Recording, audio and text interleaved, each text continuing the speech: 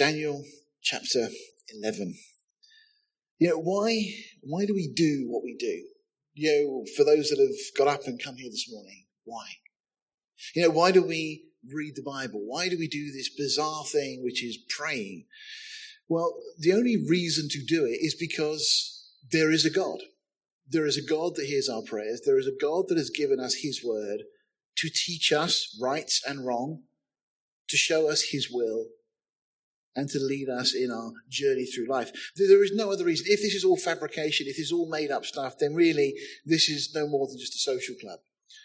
And of course, Paul makes that point in 1 Corinthians 15. He talks about the resurrection. He says it's the basis of what we believe. He said if there is no resurrection, he said we're of all men most miserable. We either believe this to be true or we are all just wasting our time. But we do believe it to be true. Why do we believe it to be true? Well, there's a number of ways we could answer that. We could speak about our personal testimony. We could speak about the way that God has changed our lives. And that's certainly very valid. God has given us a conscience that tells us right from wrong. We instinctively know what is right. We instinctively know what is wrong. If you want proof of that, just look at a child. I see that regularly during the week when a child of mine, one or the other, will do something that they know is not right. And you know that they know it's not right because the first thing they do is look at you to see how you're going to react and how you're going to respond. And we're the same as that in our lives as adults. We understand that there are things that are right, there are things that are wrong. We don't need other people to tell us.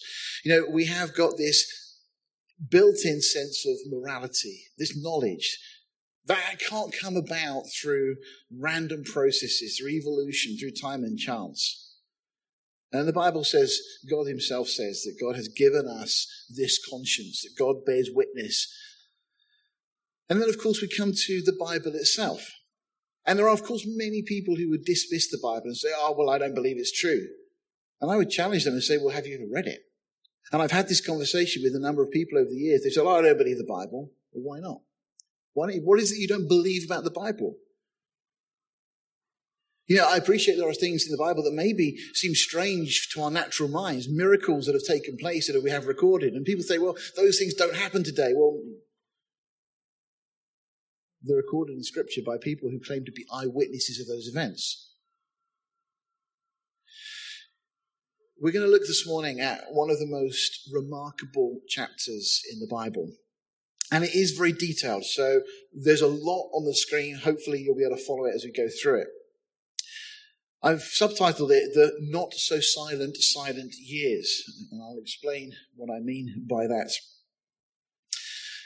You can see there, hopefully, a timeline of the Bible itself, going all the way back from Genesis. This is roughly when the books are kind of recorded. So the book of Genesis, penned by Moses, really as a collation of the things that Adam had written and then subsequently others throughout the generations. Moses compiles it all together and puts it in the book of Genesis, which covers a huge span of history. Genesis covers from 4000 BC, from the creation of the world, according to the Bible, up to the time of the flood, up to the time of Abraham, roughly 2000 or so BC. And then obviously we get to the time of the Exodus and we go on through Joshua, Judges, and so on. This period of course, Ruth, and then the various other books of the Bible written, of Chronicles and Kings, cover a large portion of the Old Testament in terms of the history. And then we're in this period now looking at Daniel and so on. And then obviously you've got what they refer to as the minor prophets. So that's the Old Testament. Again, going from Genesis all the way through to the book of Malachi, which closes out the Old Testament. Now, if we look at the New Testament, so the New Testament period, again, just a short period of time in comparison. It goes obviously from Matthew through to the book of Revelation and just covers this period of approximately 72 years from 2 BC when Jesus was born. I know that kind of rattles our brains a bit because we think 0 will be when, but it's not. Actually, 2 BC is as sure as we can be the date that Jesus was born. Up to AD 70 when the temple was destroyed. And really that brings that New Testament era to a close. So that's the time we have. Now, you'll notice that there is a section in the middle here that there's 400 years of history in which there are no books that are written during that period of time. And it leads commentators to refer to it often as the silent years. But if we zoom in on that whole section, these 400 silent years, as they're referred to, are not silent at all. The incredible thing is that these 400 years are actually foretold in advance in Daniel chapter 11. And it's staggering. Anybody that says, oh, I don't believe the Bible, has never looked at this. Because at very least, we know that the book of Daniel was written by around about 270 BC. Okay, and we know that because Daniel was translated from the Hebrew and the Aramaic in which it was originally written into Greek. And it's in a document referred to as the Septuagint. It's that the Old Testament was translated from Hebrew effectively into Greek. That's just a fact of history. So we know it was written at the latest by that time. Now, we're very comfortable because there's so many other evidences to tell us that Daniel was written by Daniel while he was in Babylon at the time. Which means that this document we're looking at this morning was written somewhere between 600 and 500 BC. And yet the details that we're going to see are staggering. And the critics absolutely hate it, but there is no way they can get around the fact that what Daniel has recorded in this chapter was fulfilled historically in that 400-year period with staggering precision. We're looking historically at this time, roughly about 536 BC. That's when these events that we're looking at now take place. Now, we started in chapter 10 last week. We're going into chapter 11 now, and then obviously chapter 12, Lord willing, next week to close out the book. Now, jumping straight into the text, Daniel chapter 11 verse 1 says, also I, in the first year of Darius the Mede, even I stood to confirm and strengthen him. Now, the first thing we need to understand, because it will confuse you if you don't look at this properly, is who the I is. Now, naturally, because the way we're kind of programmed, you go to a chapter in the Bible, and it's in the book of Daniel, and it says, also I, and you think, well, it must be speaking of Daniel. In the first year of Darius the Mede, even I stood to confirm and strengthen him. So we think he's talking about Daniel. Well, and then it gets very confusing. What we need to realize is that the chapter breaks were not in the original. The chapter breaks were added in about the 12th century. So chapter 11 is just a continuation of chapter 10, and in some senses you'd be better just removing the numbers and just reading it through as a narrative. The whole portion, 10, 11, and 12 are all one block. And if you remember, what we saw last week was that an angel had come to speak to Daniel to answer his prayers. There'd been a spiritual warfare thing going on, and that God had come to give Daniel an answer to his prayers. And it's the angel that had started to speak to Daniel that is still speaking. So it's the angel that's speaking. And the angel highlights to Daniel that Daniel, 2 years ago, because it says the first year of Darius the Mede, and we know the chronology of these things, it would have been 2 years before the point that we're looking at now. Because the angel is now speaking, we're told in the previous chapter 10 verse 1, that it's the third year of Cyrus. Well, Cyrus and Darius started at the same time. So if it's the first year of Darius, it's got to be 2 years before this. The angel's saying, 2 years ago, I stood up to strengthen and confirm Darius. Now, what's really interesting is that this would have been 537. Now, if you've been following who's been going through this, you'll recognize that was the year that King Cyrus had signed a decree to allow the Jews to return to Jerusalem. We've got the stele of Cyrus up in the British Museum as proof of these things, the historicity of it all. And so what we're finding is, if you join the dots together, that this angel had stood to confirm Darius, to strengthen him. This, again, some sort of spiritual war going on, at the point in time that Babylon was losing a lot of its inhabitants. People were returning. The Jews were returning to their own lands. And maybe Darius would have wanted to hold on to them and keep his workforce and keep his people. But for whatever reason, the angel stands to strengthen him at this point. And it could well be directly related to the Jews returning to Babylon. We're not given the details, but certainly it's a reasonable conjecture because it would have been at the same time. So that gives us the context. And for whatever reason, the angel wanted Daniel to be aware of that fact.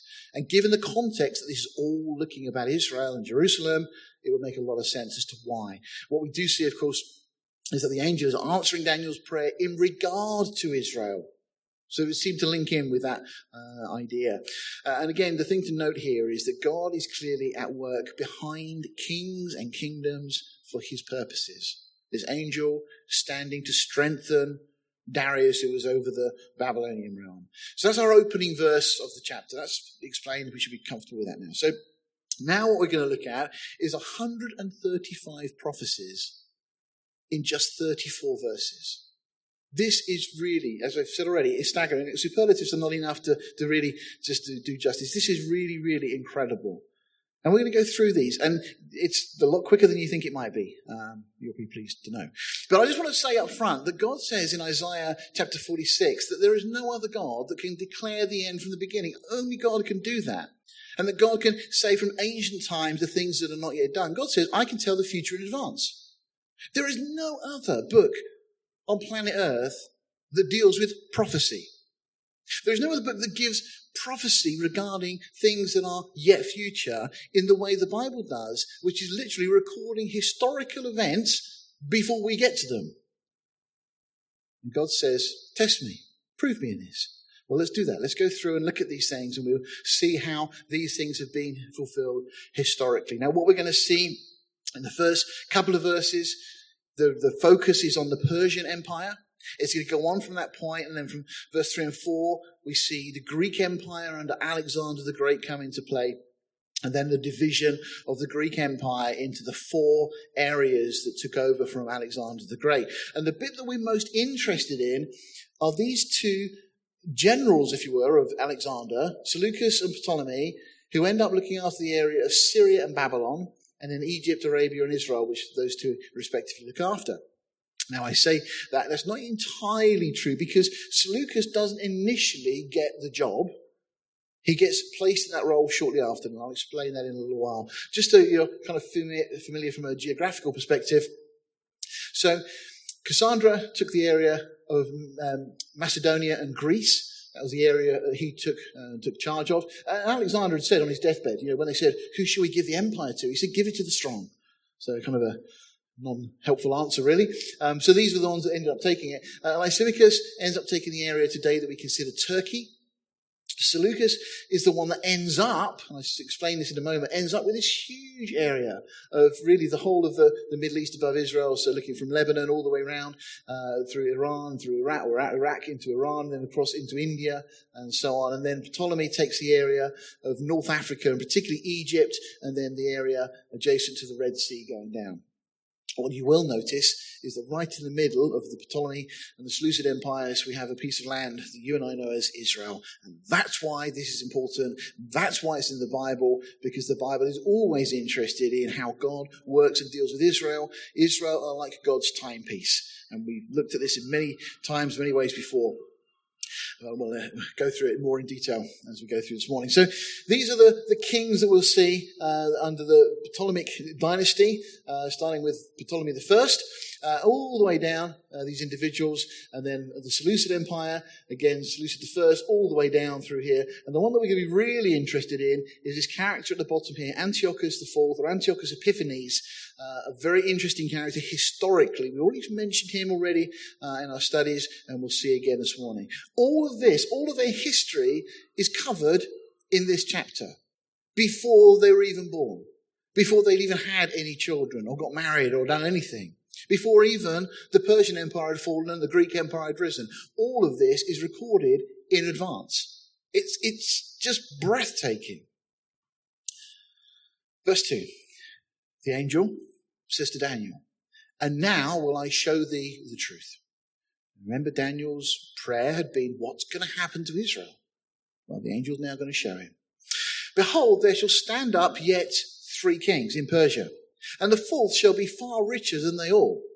And by his strength, through his riches, he shall stir up all against the realm of Grecia.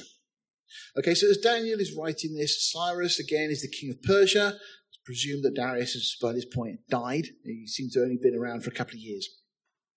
And Daniel's told that from this point, there's going to stand up another 3 kings in Persia, followed by a 4th who's going to be far richer than they all. And this 4th one is going to stir up the realm of Greek. Now, the way to understand that from the Hebrew is he's going to awaken the Greek Empire. Right, so that's this prophecy. These are just the first elements. I'm not numbering each of the prophecies of this 135 or so, but these are all these prophecies we're going through. A lot of detail already. Even if just this bit were to come true, it would be staggering, but there's far more to come. So, we're told we've got 4 kings. Well, the first 2 kings we know, following Cyrus, we have Cyrus' son that comes to the throne, Cambyses II, and then Smerdis. So these are the next 2 kings that follow after Cyrus. The angel says to Daniel, there's going to be 4 kings. The first 2, historically we know that was the case. And Cyrus' son becomes king, reigning until about 521 BC. Cambyses then discovers that an imposter by the name of Gwamata, pretending to be his younger brother Smerdis, who was also called Artaxerxes, claims the kingdom for himself. So this individual kind of does a bit of identity theft, to use modern vernacular, and pretends he's Smerdis. And so he kind of gets somehow to the throne, and then announces that he's going to give a 3-year exemption of taxes. Now, that's going to go down pretty well with the people, isn't it? Anybody comes to power and says, well, you don't have to pay taxes for 3 years. Everybody loved him. Cambyses realized that he's in a bit of a pickle now, that his own throne is now really in jeopardy, and realizing effectively he's defeated, he ends up committing suicide.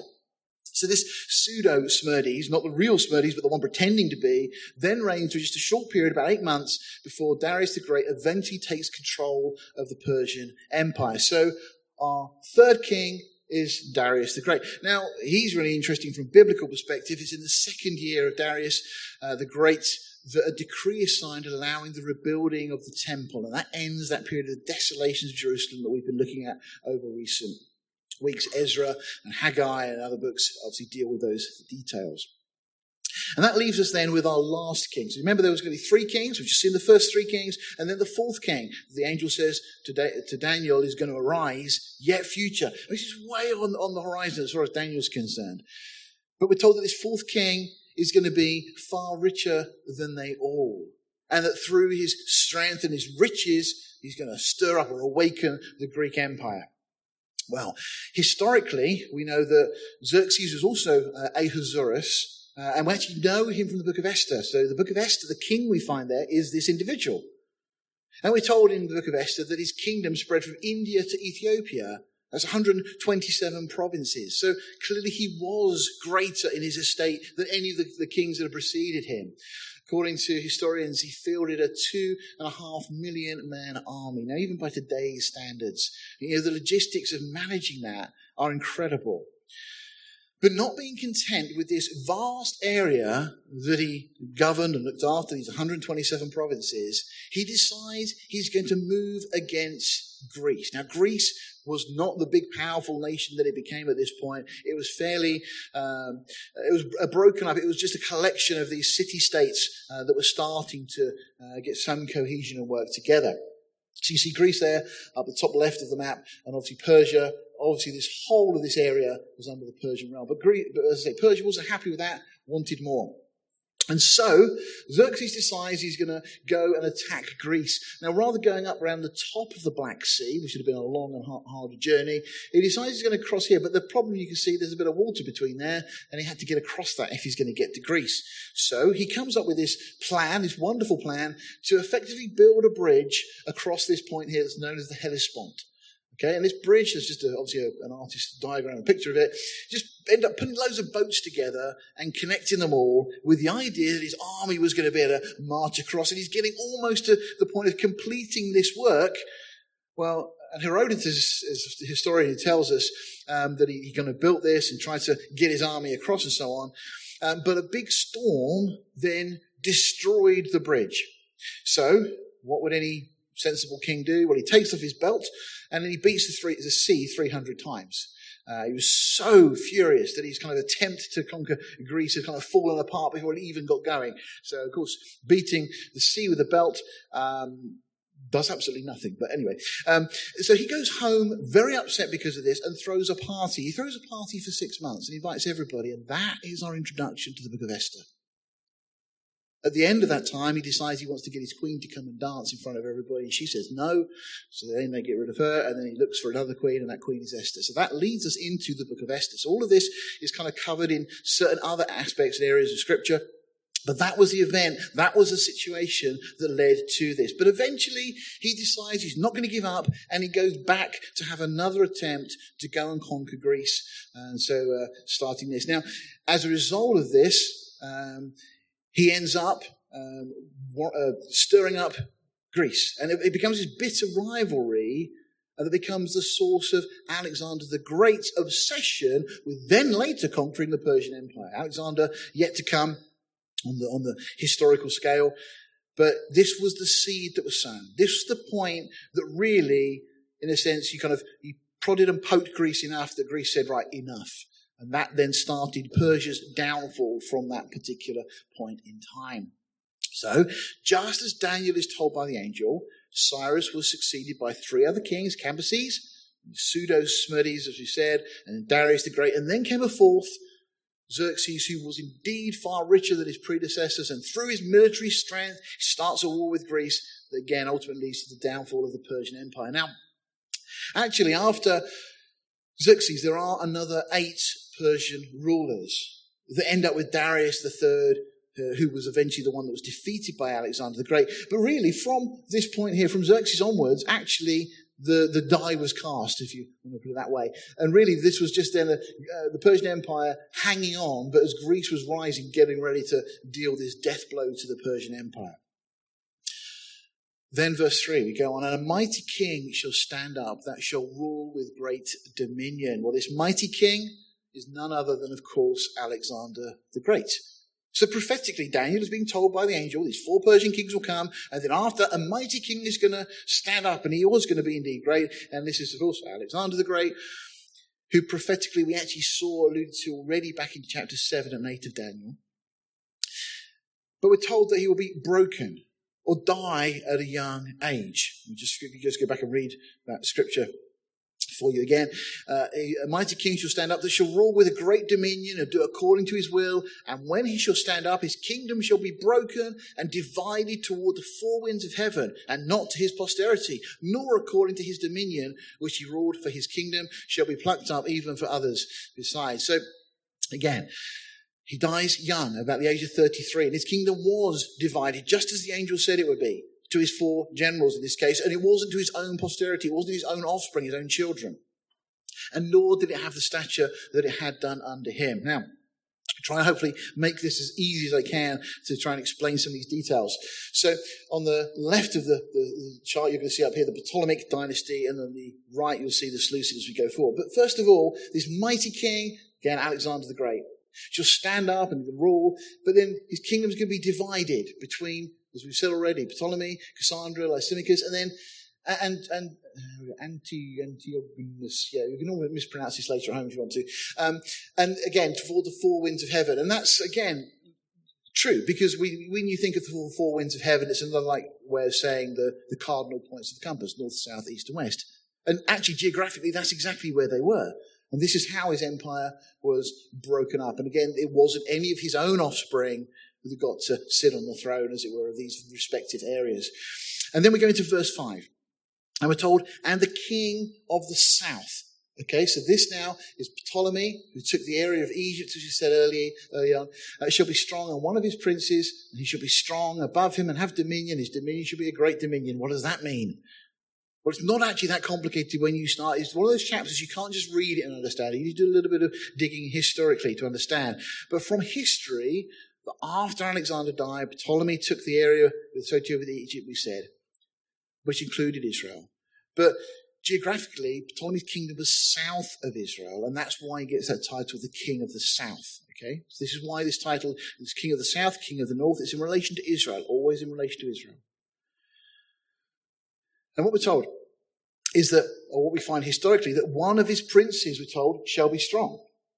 Well, Ptolemy set up Seleucus over the area of Babylon.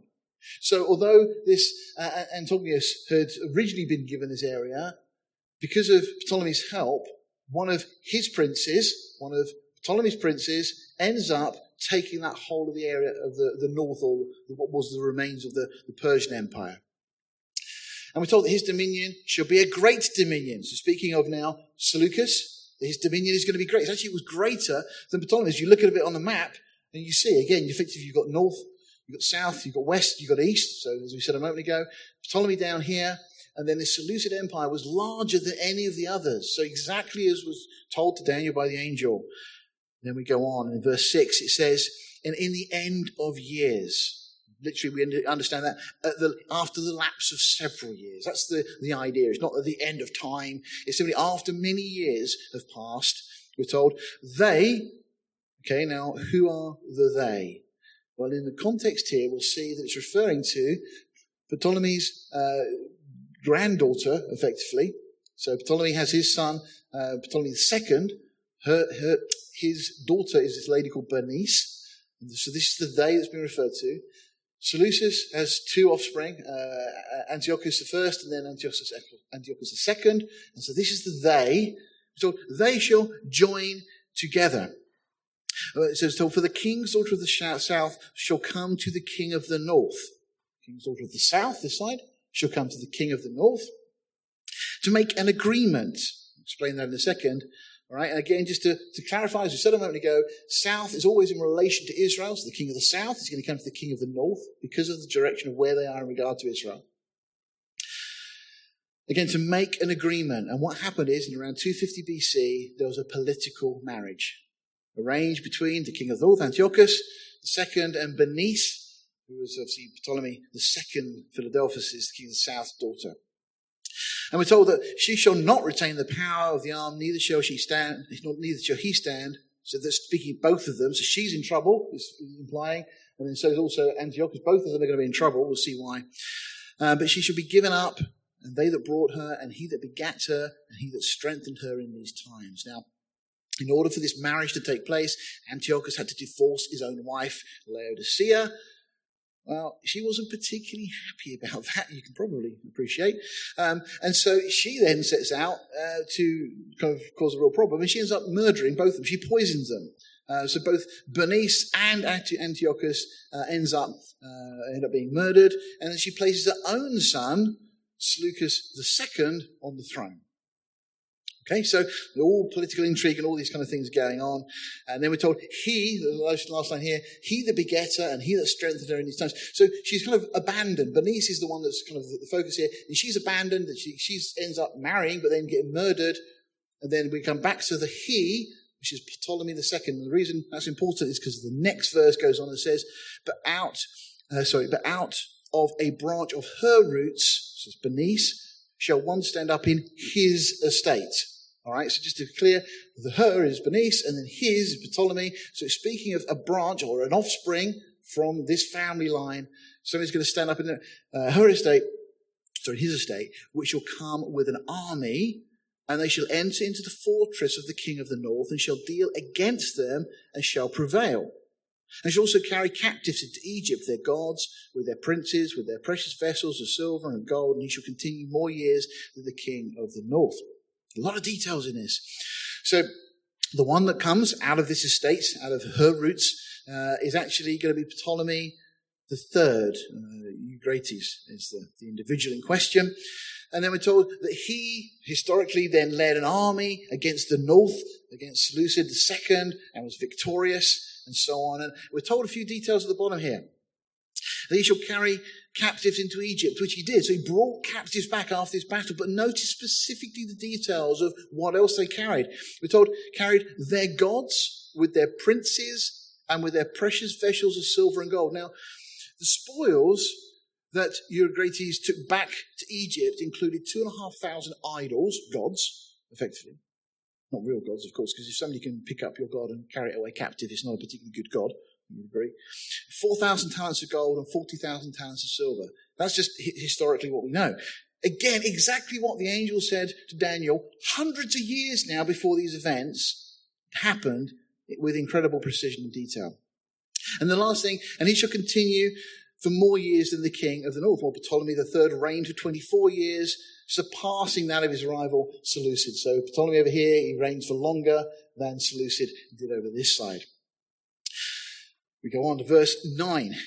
So the king of the south shall come into his kingdom and shall return into his own land. So with Eucrates back in Egypt, Seleucid, the king of the north, leads an ill-fated attempt to attack the Egyptian kingdom effectively under Eucrates, the king of the south, but he gets defeated. And so as a result of that, Antiochus, with only a remnant, he returns with only a remnant of his army. But he, okay, now that's the he in question here is Seleucus, okay, so the king of the north. But his sons, we'll see those in a second. It should work. There we go. There we are. So those are the two sons in question. So, but with his sons shall be stirred up and shall assemble a multitude of great forces. And one of his sons, that's going to be Antiochus III, shall certainly come and overflow and pass through Judea. Okay, that's the idea. So he's going to pass through Judea, and then shall he return to Syria. So this is the battle that's going to take place. So he's going to go passing through on the way down to Egypt. Doesn't particularly do very well out of this. Ends up coming back after the battle. And again, we're told, and shall be stirred up even to his fortress. I'll explain some of these things in a moment. And the king of the south, that's Ptolemy. In this case now, it's the next Ptolemy that sits on the throne. This is Philopator. Shall be moved with cholera and shall come forth to fight with him, even with the king of the north. Again, that's Antiochus III. And he shall set forth a great multitude, but the multitude shall be given into his, that's Ptolemy the Fourth's, hand. And when he has taken away the multitude, his heart shall be lifted up. I'll come back to this detail in a second. And he shall cast down many 10,000s and shall not be strengthened by it. Let me try and explain all the things we've just read there. Okay, so firstly, Seleucus' sons were, as we just saw, Seleucus III, who was murdered during a campaign in Asia Minor, in the Turkey area. And then Antiochus III, also known as Antiochus the Great, who reigned till about 187 BC. Antiochus III recovered much of the territory that had been conquered by Eucrates and resumed war against the Ptolemaic dynasty down in Egypt. Antiochus also passed through Judea, because it was en route, attacking much of what had been held by Egypt. In about 221 BC, a multitude, as a large army, was assembled by Ptolemy, who was Eucrates' son, and his army marched through Judea and was met in Lebanon by Antiochus. And that led, in the spring of 219, to the Battle of Raphia. Now, we're going to come back to that. I was mentioning that briefly later as well. This is quite an important battle that took place there. It's about 20 miles south of modern-day Gaza. Okay, so Ptolemy, down in Egypt, the fourth, led about 70,000 men against Antiochus' 60,000. Antiochus was defeated. So again, he comes down, he's defeated, he goes back. And he sustained great losses. Antiochus was forced to sign a peace treaty with Ptolemy. Ptolemy then embarked on a victory tour of the area, and interestingly, he stops off at Jerusalem. This is why all these things start to become very interesting. He's about to enter, apparently, the Holy of Holies in the temple, ignoring the warning of the high priest, when he was apparently suddenly struck with paralysis and was unable to enter. Now, this is quite interesting because with what's coming, it would seem that God would not allow him to do this because there was a time coming when somebody else would do that in God's timing, and it would become a model of what is still yet to come. So God was protecting the holy place, wouldn't allow this individual, Ptolemy the Fourth, to go in and desecrate or do whatever what he was intending on doing. So after defeating Antiochus' multitude, so after Ptolemy has defeated this multitude up here, and the whole Jerusalem temple is done, he returns home to convalesce. But we're told that he was lifted up in his heart against the God of the Jews. He comforted himself by launching a wave of persecution against the Jews that were down in Egypt. Now, while all that was going on, Antiochus, rather than being discouraged that he's just lost this battle and had to go back home again, sets about getting ready for a rematch, rebuilding his army. Verse 13 carries on. For the king of the north, again that's Antiochus III, shall return and shall set forth a multitude greater than the former. Okay, so this is more than the big last army. And it shall certainly come after certain years with a great army and with much riches. And in those times there shall many, and this, by the way, the many will include early Rome. Rome was starting to come to the fore as well at this point. Shall stand up against the king of the south. Again, Ptolemy down in Egypt. And also the children, that was the implication of it, also the robbers of thy people. Okay, that was the Egyptians under Ptolemy who just desecrated or tried to desecrate the temple and persecuted the Jews down in Egypt. Also, the children of the robbers of thy people, and shall exalt themselves to establish the vision, but they shall fall. So the king of the north, Antiochus again, shall come and cast up a mound and take the most fenced cities, and the arms of the south shall not withstand, neither his chosen people, neither shall there be any strength to withstand. But he, Antiochus again, that cometh against him, you haven't got the historical context, it's confusing as to who's the he's and the hims. He shall do according to his own will, and none shall stand before him. And he shall stand in the glorious land, reference to Israel, by which his hand shall be consumed due to the ravages of war. Is the implication here. So 12 years after that previous battle, the Battle of Raphia I mentioned, Antiochus the Great sets out with an even larger army. This is just history, again, in fulfillment of everything the angel said. Sets out with another army to come down against Ptolemy here. But by now, Ptolemy has died, and his younger son, Ptolemy V Epiphanes, becomes king. And among Antiochus' army were some Jewish mercenaries at that point. And we also see the first sight of Rome also, who wanted a piece of the Egyptian spoils. So he comes with others besides just himself, this large army. Because it's fresh in the robbers of Daniel's people. Technically, the Hebrew refers to the children of the robbers. And they were the Egyptian forces under Ptolemy, who have again seen what Ptolemy IV had done, was confident that they could stop Antiochus again. So they've already stopped Antiochus once, so they're confident now that they can stop this new onslaught that's coming. And as a result of this confidence, one of Ptolemy's allies, named Scopas, retook Judea.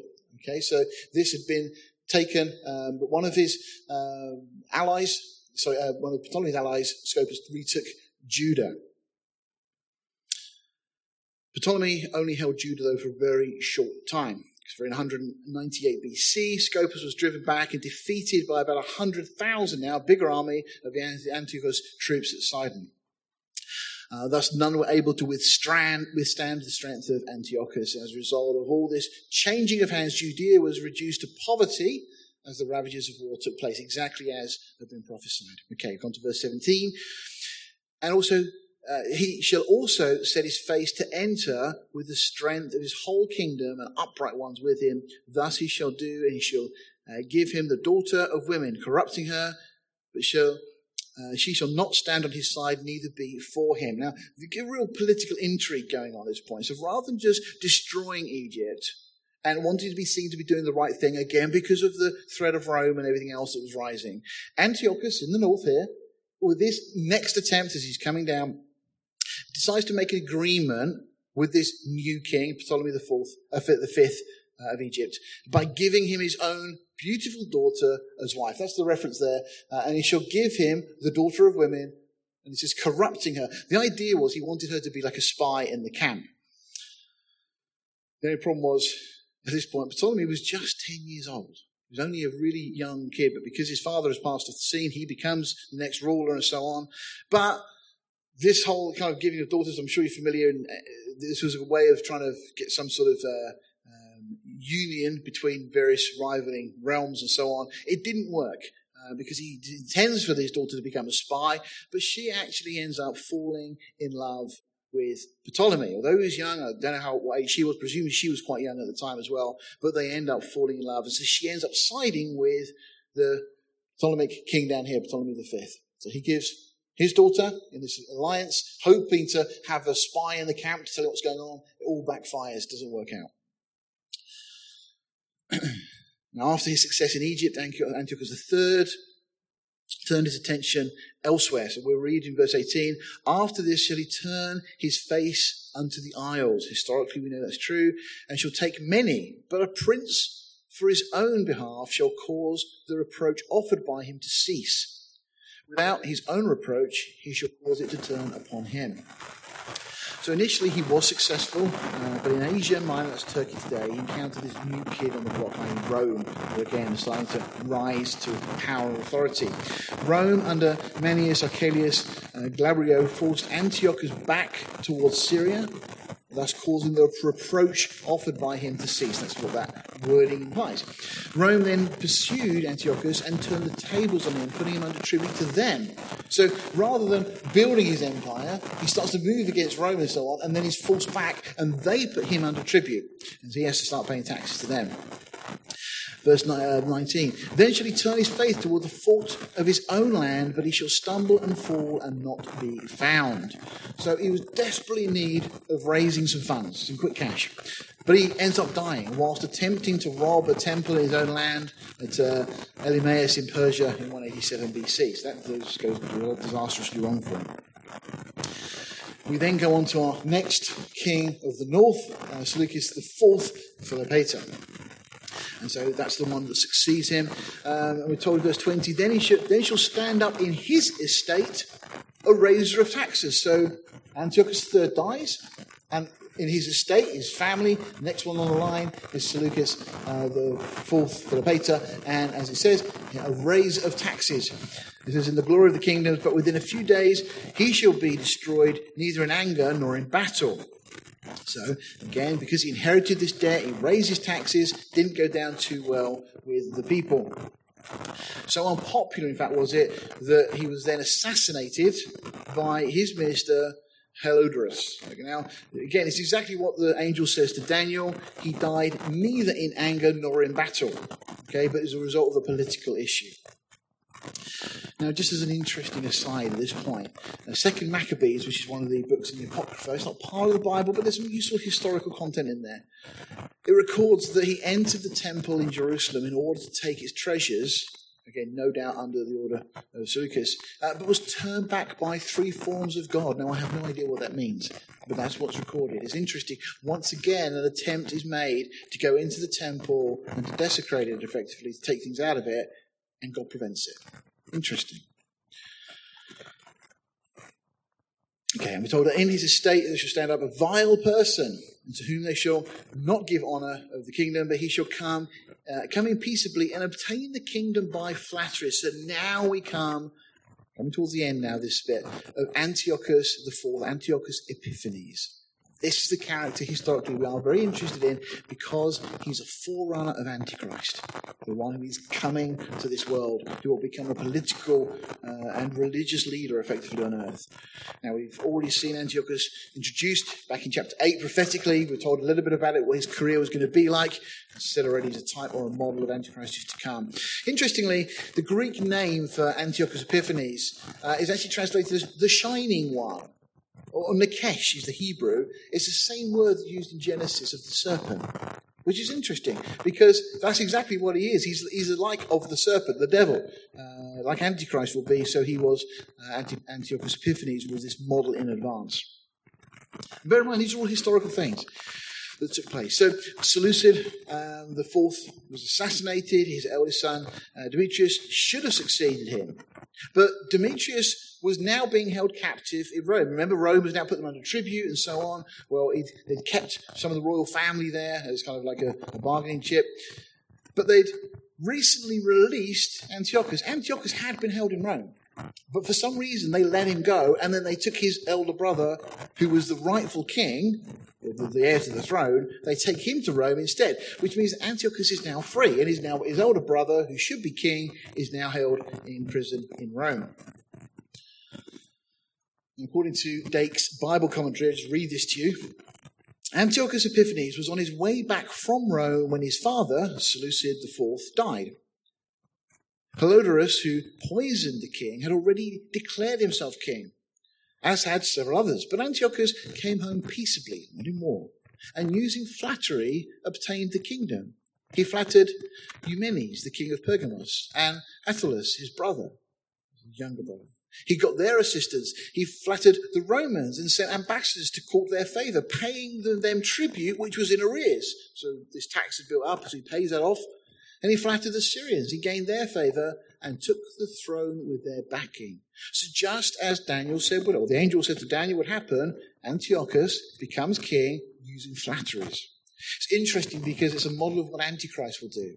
Antichrist is going to be such an incredible person, a very charismatic person. People are going to want him, think he's a lovely person. He's going to create all sorts of warm, fuzzy feelings inside him. People are going to think, oh, he's a really good leader. Well, just like Antiochus did. He's going to obtain the kingdom using flatteries. So although he wasn't the rightful heir, he takes the kingdom anyway. Verse 22, and with the arms of a flood shall they be overflown from before him, and he shall be broken, yea, also the prince of the covenant. The they that's referred to in this verse are the ones who were overthrown by Antiochus with the help of his supporters. However, it wasn't only Antiochus' rivals overthrown, but also the high priest down in Jerusalem, this individual by the name of Ananias. According again to 2 Maccabees, he'd been conspiring with the Spartans, and in his place, Antiochus agreed to let Ananias' brother Jason assume the role of high priest. Jason had agreed to pay Antiochus a large sum of money to get the job. Just imagine that, people in professional religious roles for money, I imagine.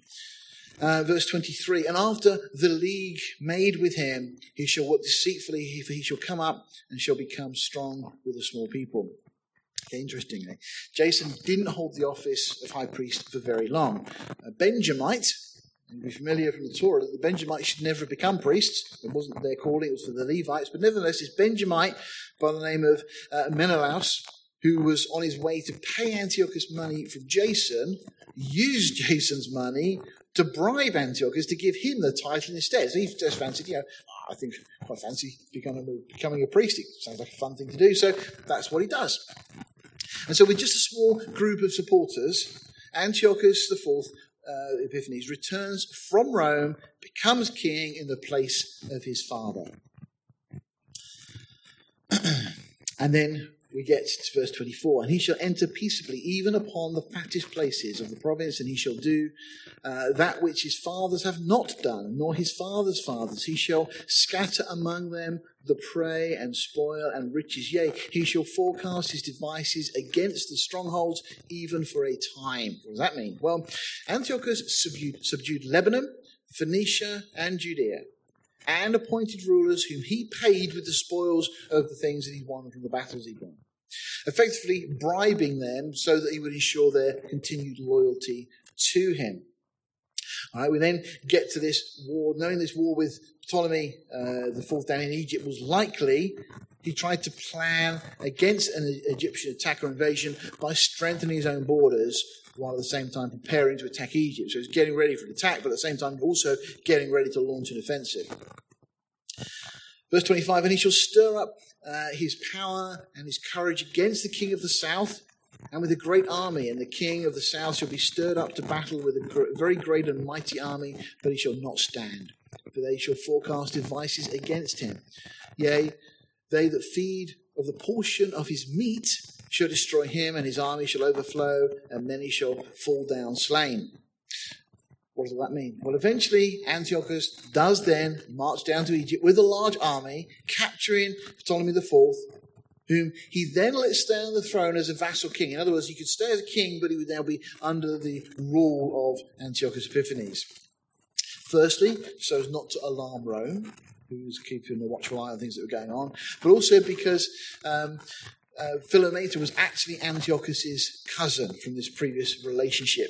So this Ptolemy sitting on the throne was actually his cousin from that previous relationship. Remember, his father had sent his daughter down there and so on. So one of the reasons that Ptolemy did not stand, as we're told, was because Antiochus had bribed some of Ptolemy's key men to turn against him and support Antiochus' cause instead. And so that statement about those that eat meat, again, it was those that had literally eaten meat with Ptolemy. They were the ones responsible for destroying him and defeating his army, leading to this victory, if you like, by Antiochus Epiphanes. Verse 27, and both these kings' hearts shall be to do mischief, and they shall speak lies at one table. Imagine people sitting around a table and not speaking truth to each other. So it's a little bit like politics today, isn't it? But it shall not be prosper. It shall not prosper, for yet the end shall be at the time appointed. So although Antiochus had allowed Ptolemy to continue as king of Egypt, those in Alexandria chose Ptolemy, Philometor's younger brother, to be king instead. And knowing, again, that Ptolemy, Philometor's own people had rejected him, Antiochus steps in. He seizes this as an opportunity to befriend his cousin for his own ends. Now, down in Egypt, Philometor was happy to play along with this pseudo-friendship while at the same time plotting how he could throw off the yoke of Antiochus. So the people in Egypt want his son to take the throne, but there's this now a pseudo-relationship starting to develop between this king down here and Antiochus Epiphanes. Verse 28, then shall he return into his own land with great riches, and his heart shall be against the holy covenant, and he shall do exploits and return to his own land. A really key verse in the whole scheme of this, because as he's going back, he of course goes through Israel. Okay, so he returns to Syria, far richer than when he left, but on the way back he comes through Israel because there had been a false report that he died. And that had been met in Israel with great celebrations because they didn't like this individual at all. And as a result of this, as far as Antiochus was concerned, that was a very bad thing and worthy of punishment. So he stops off on the way back.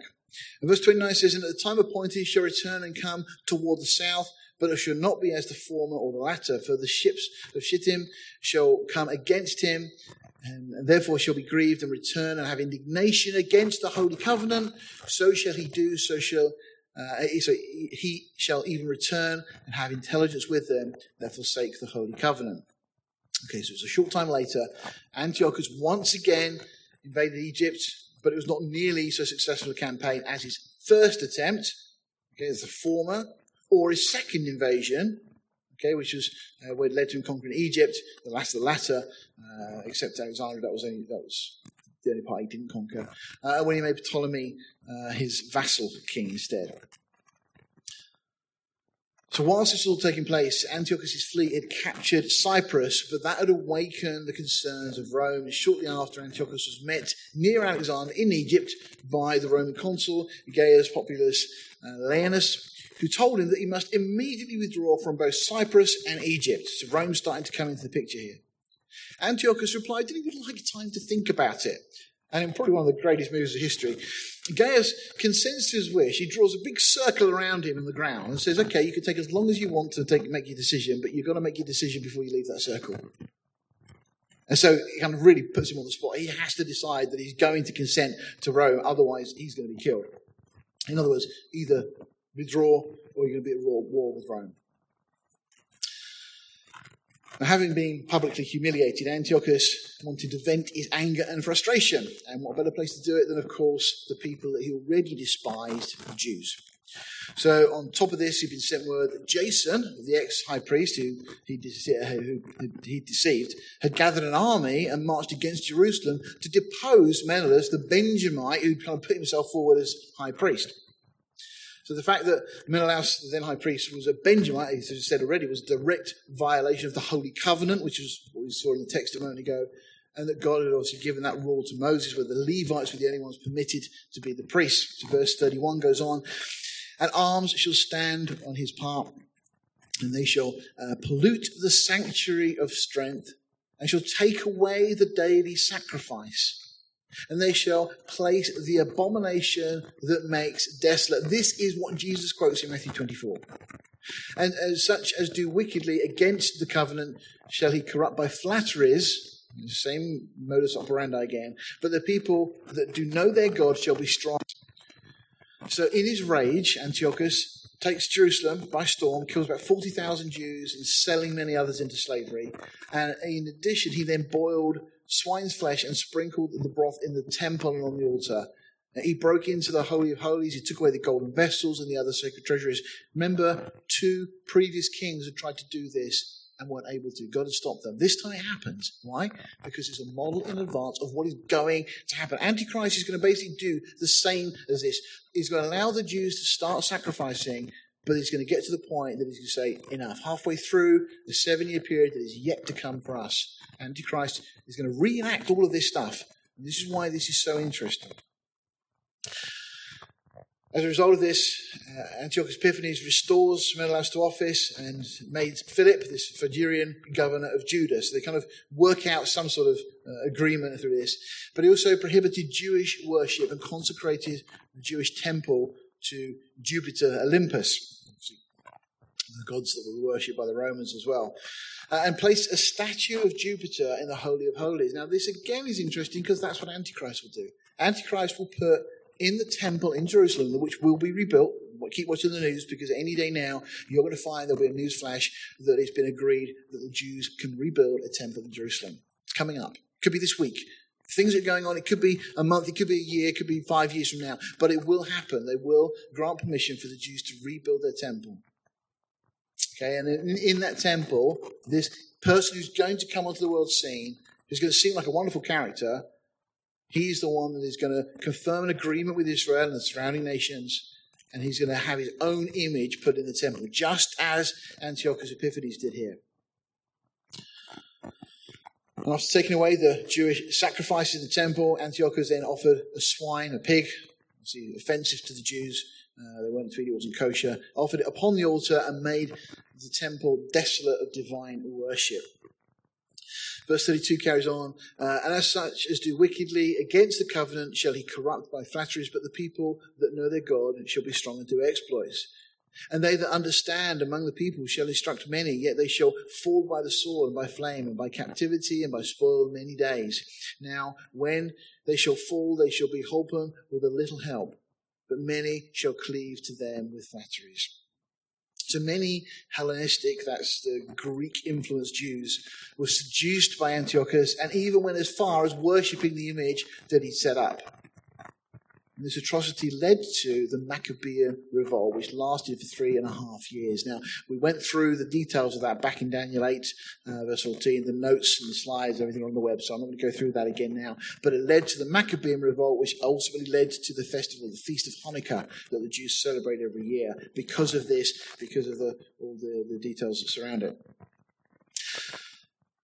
Verse 35, and some of them of understanding shall fall, to try them and to purge them and to make them white even to the time of the end, because it is yet for a time appointed. Now, up until this point, we've been reviewing what is for us fulfilled prophecy. For Daniel, it was all yet future, hundreds of years in the future, these things that this angel is revealing to him. But we look back now with the benefit of history on our side, and we can see all of those things took place just as it was revealed. I know it's a little bit confusing when you look at it, but when you join it with the history, all of those prophecies came true. But now we get this interesting verse that tells us that it's yet for a time appointed. Now, of course, it was, in Daniel's perspective, still a time appointed, but the implication is that there are still yet to come. Again, let's not lose sight of the fact that this happened hundreds of years after Daniel was told about it. But again, we get this first hint now of a double fulfillment. What do I mean by that? Well, commentators and scholars sometimes use this expression to talk about the law of double reference. Very simply, is this: that the law observes the fact that often a passage or a block of scripture is speaking of two persons or two different events that are separated by a long period of time. Now, there's a lot of examples in the New Testament. The disciples quote a particular scripture that happened and then speak about it happening again. In Matthew, we have the quote about, out of Egypt I called my son. Now, in the context, he's speaking of the children of Israel that came out of Egypt. But Matthew uses it in regard to Jesus, who also went down to Egypt and came out. So the same passage can have a local application and a future application. And that seems to be what we're now starting to see because of the context. So in the following verses, we now begin to see the one whom Antiochus Epiphanes is a type, i.e. Antichrist, come to the fore. And some of the following details are applicable to Antiochus. The scope of this goes far beyond that, and we start to see these overtones of what we have in Daniel's 70th week. That's that period of 7 years that is yet to come. J. Vernon McGee just says this: at this point, history ends and prophecy begins. For us, for Daniel, it was all prophecy. But for us, we've looked at the historical portion. The last few verses is where we now get the prophetic things, which are really interesting for where we are in the time we are on earth right now. So the text passes from a vile person to a vicious character, moving over a bridge of unmeasured time. Antiochus Epiphanes was certainly a contemptible person, but he could not measure up to the king described in verses 36 to 39. So let's have a quick look as we draw to a close. And the king shall do according to his will, and shall exalt himself, and shall magnify himself above every god. Interesting statement, isn't it? And shall speak marvelous things against the God of gods, and shall prosper till the indignation be accomplished. God is going to give a limited time, for that is determined shall be done. God has already foreordained and foretold that this is what's going to happen. Although Antichrist is going to come to the fore, it's all part of God's plan. Revelation 13, Daniel 7, Daniel 7 verse 8 and verse 24 and 25. Again, if you want to review some of those details. Now, it's from this verse that we get the title the willful king as one of the titles for Antichrist. Again, we see in Revelation 13 that Antichrist has this mouth full of blasphemies and he's going to exalt himself above everything that's called God. Okay? So that includes the God of the Christians and the Jews, as well as Allah and Buddha and Mother Earth and whatever else you can think of that people worship and call God. Antichrist will exalt himself and want to be worshipped above everything. There will become one world religion. Now, in order for Antichrist to get away with this, all the world's religions need to be molded into one prior to this time. So there need to be some events that shake the status quo. And we've seen a bunch of them in our recent history. So right before our eyes, we're witnessing the beginning of this process with the Roman Catholic Church that's joining hands now with Mormons and with Muslims and with Buddhists. And amazingly, Protestants and evangelical churches are joining in too. The desire for unity is outweighing the concern for biblical truth. Let's just work together. Let's all be happy. You can call God whatever you want to call God. Let's just all worship God. That's the idea that's being propagated. And it's preparation for what's coming. Verse 37, neither shall he regard the God of his fathers, nor the desire of women, nor regard any God, for he shall magnify himself above all. An interesting statement here that we're told that he not regard the desire of women. Well, what is it that women in Daniel's time desired? The Jewish women desired to be the one to give birth to the Messiah. So commentators generally see this as being a reference to the fact that he will not have any regard for Jesus Christ whatsoever. The desire of women, the Messiah. Right from Genesis 3, it was prophesied that the Saviour would be the seed of the woman. That was obviously the highest honour and the greatest desire of Jewish women, that they would be the one to carry and to give birth to the Messiah. Of course, that honour fell to Mary. But in his estate shall he honour the God of forces, and a God whom his fathers knew not shall he honour with gold and silver and with precious stones and pleasant things. So the God of forces can also be translated the God of fortresses. So with the implication being that the one who is holding the fort of the kingdom.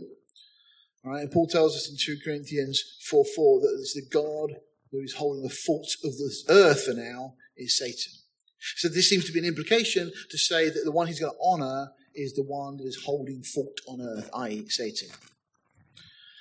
Thus shall he do with the most strongholds with a strange God, whom he shall acknowledge and increase with glory, and he shall cause them to rule over many, and shall divide the land for gain. Another couple of interesting little statements there, because Satan is going to establish this man, this one that's coming. Again, Antiochus was just a dress rehearsal. Real events, but a dress rehearsal of what's coming. And Satan's going to use Antichrist to rule over the nations of this world. In return, Antichrist is going to cause all the people to acknowledge and worship the dragon who gave power to the beast. So this one world church, this one world religion that's coming is going to be sold by flatterers, just as Antiochus did. And people are going to get duped and deceived into it. And they're going to realize ultimately that the one they're worshipping is not God in heaven, but it's the devil of hell. Antichrist's kingdom is going to be divided into 10 regions. That's again, we're told, Revelation and elsewhere. And these, or it could be 10 kings. However it's going to work. Either 10 regions, 10 kings, but 10 somethings are going to have authority over the earth. And there's also going to be a dividing up of the land, this implies as well. And we would see that to be the dividing up of Israel for financial gain. Well, we've seen it through history. That's already happened. The British have been very much a part of that, dividing up the land, selling parts off and so on. So last few verses. And at the time of the end shall the king of the south. And this is interesting because in the context, Antiochus was, of course, the king of the north. And we're told the king of the south shall push against him, and the king of the north shall come against him. So straight away now we've got that confirmation that we're looking at more than just Antiochus. Because Antiochus was the king of the north, but we've got somebody else referred to now as the king of the north coming against what seems to be Antichrist. But notice what we're told here. Come against him like a whirlwind, with chariots, with horsemen, with many ships, and he shall enter into the countries, and shall overflow and overpass. And he shall enter also into the glorious land, and many countries shall be overthrown, but these shall escape out of his hand, even Edom and Moab, and the chief of the children of Ammon. That's typically the area we think of today as Jordan. What it's telling us is that those areas will not come under the sway of Antichrist, for whatever reasons. And verse 42 says, and he shall stretch forth his hand also upon the countries, and the land of Egypt shall not escape. But he shall have power over the treasures of gold. He's going to be in charge of the world's economy, and of silver, and over all of the precious things of Egypt. And the Libyans and the Ethiopians shall be at his steps. They'll be subservient to him. But tidings out of the east and out of the north shall trouble him. Therefore he shall go forth with great fury to destroy and utterly to make away many. Now, again, in the light of the future, we'll be able to look back on this and see exactly how these things are played out. But on this side of the prophetic divide, as it were, while we're still looking into the future as we're reading these things, we can only speculate at some of these references. When we look back, we'll see how detailed it was and how it was all fulfilled. And again, the references to the king of the north and king of the south, who is it referring to? We will find out. It may well be something further north than just Syria and Damascus and so on. It may be way north because of the likes of Russia, which is due north of Israel. What is clear from this verse is that we are not talking about the Seleucid and the Ptolemaic dynasties anymore. Earlier in this chapter, the Seleucid Empire was referred to as the king of the north, as I said, and yet now Antichrist has picked up the mantle of Antiochus. He's being attacked from a king presumably further north of Israel than Syria is. And scholars propose that the king of the south may be united Africa, with the king of the north being the Russians. Whoever they prove to be, they will march against Antichrist, passing through and trampling over the land of Israel, much like the early conflicts had done. You also find that tidings from the east will travel Antichrist. East of Israel, of course, is Asia, including China. So the scenario that seems to be painted is very interesting, because we've got the north that's going to cause him trouble, we've got the south that's going to cause him trouble, and we've got the east that's going to cause him trouble. But we find Antichrist will subdue all of them. Now, what is really interesting in that is that we're told in Daniel chapter 7:24 that Antichrist will subdue 3 of the 10 kings. So this may well be that link that tells us which 3 of those 10 kings, or 10 areas geographically, that will come again, or originally will side with him, will turn against him, and he will then subdue them. Maybe that's how it's going to play out. We'll wait and see.